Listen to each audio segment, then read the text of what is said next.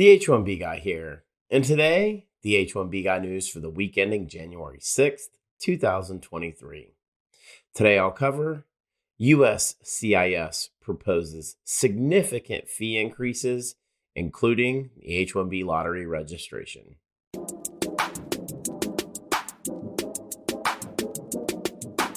But before we get started, I'd like to ask you, if you haven't already, to please subscribe to the H1B Guy channel here on YouTube and like this video so that I can continue to produce more content like this for you. I also wanted to mention that H1B Guy offers a variety of consulting services.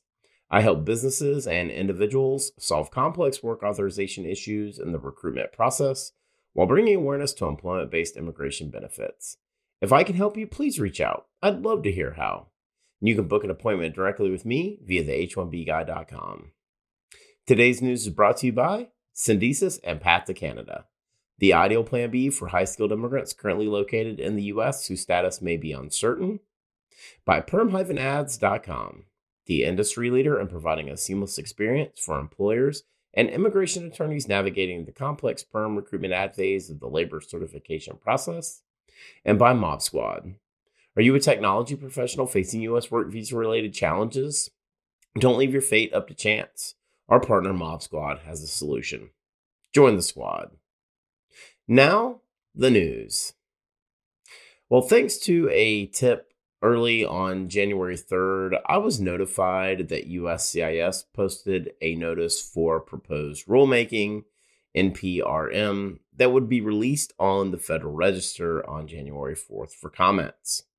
The notification titled U.S. Citizenship and Immigration Services Fee Schedule and Changes to Certain Other Immigration Benefit Request Requirements states, quote, USCIS conducted a comprehensive biennial fee review and determined that its costs have increased considerably since its previous fee adjustment due to expanded humanitarian programs, higher demand, increased processing times, and need for more USCIS employees. USCIS cannot maintain adequate service levels with the effects of the budget cuts and its current level of spending without lasting impacts on operations. DHS proposes to adjust USCIS fees, add new fees for certain benefit requests, establish distinct fees for petitions for non-immigrant workers, and limit the number of beneficiaries on certain forms. DHS is also proposing additional fee exemptions for certain humanitarian categories and changes to certain other immigration benefit request requirements. If DHS does not adjust USCIS fees, it will not have the resources it needs to provide adequate service to applicants and petitioners or be able to keep pace with incoming benefit request workload, and USCIS processing times and backlogs will not improve. DHS intends for this rulemaking to provide the funding required for USCIS to improve its service levels. The fee adjustments, as well as changes to the forms and fee structures used by USCIS, would result in net costs, benefits, and transfer payments. For the 10-year period of analysis of the rule, fiscal year 2023 through fiscal year 2032, DHS estimates that annualized net cost to the public would be $532,379,138, discounted at 3% and 7%. Estimated total net cost over 10 years would be $4,541,302,033, discounted at 3%, and $3,739,208,286, discounted at 7%. So now I'm going to cover the employment-based proposed fee increases. So what you will see me cover here is the proposed fee increase being displayed as a fee type, current fee, proposed fee increase, and proposed fee percentage increase. I'm going to highlight the ones that we talk about and cover most here on this channel. So for employment-based H1B registration fee, it's currently $10 with a proposed increase to $215. A net increase of $205, and a percentage increase of 2,050%. For I-129's petitions for non-immigrant workers H-1 classifications, the current fee is $460. The fee proposed increase is $780, an increase difference of $320, and a 70% total fee increase being proposed. For I-129's petitions for L non-immigrant workers, current fee is $460. The proposed fee increase is $1,385, a difference of $925 or 201%. I also wanted to highlight the I-129CW, which impacts E and TN classifications specifically. That current fee is $460 with a proposed increase of $1,015, a net increase of $555, and 121% proposed fee increase.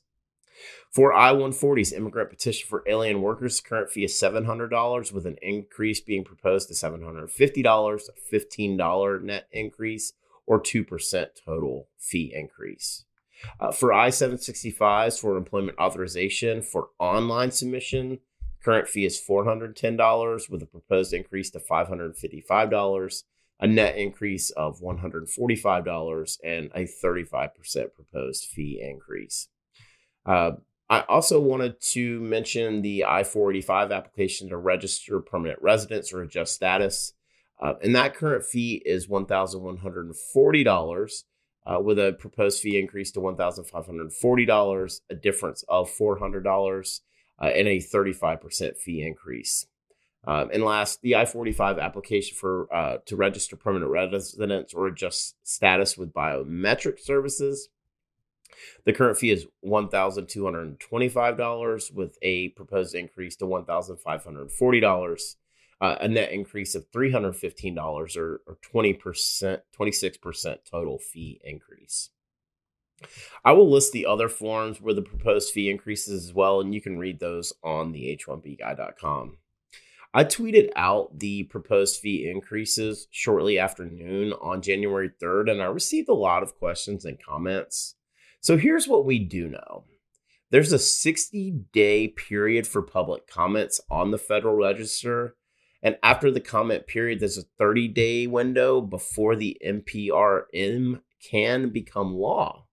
That would place the timeline on the fee increases for the H-1B lottery registration fee to be somewhere on or after April 5th. So, of course, this begs the question of when will USCIS post the dates that they will begin accepting electronic H-1B lottery registrations.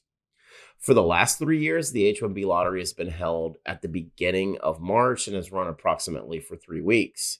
USCIS has then pushed out notifications to those that were selected and opened the application window beginning on April 1st, giving petitioners 90 days until June 30th to submit the physical H-1B application.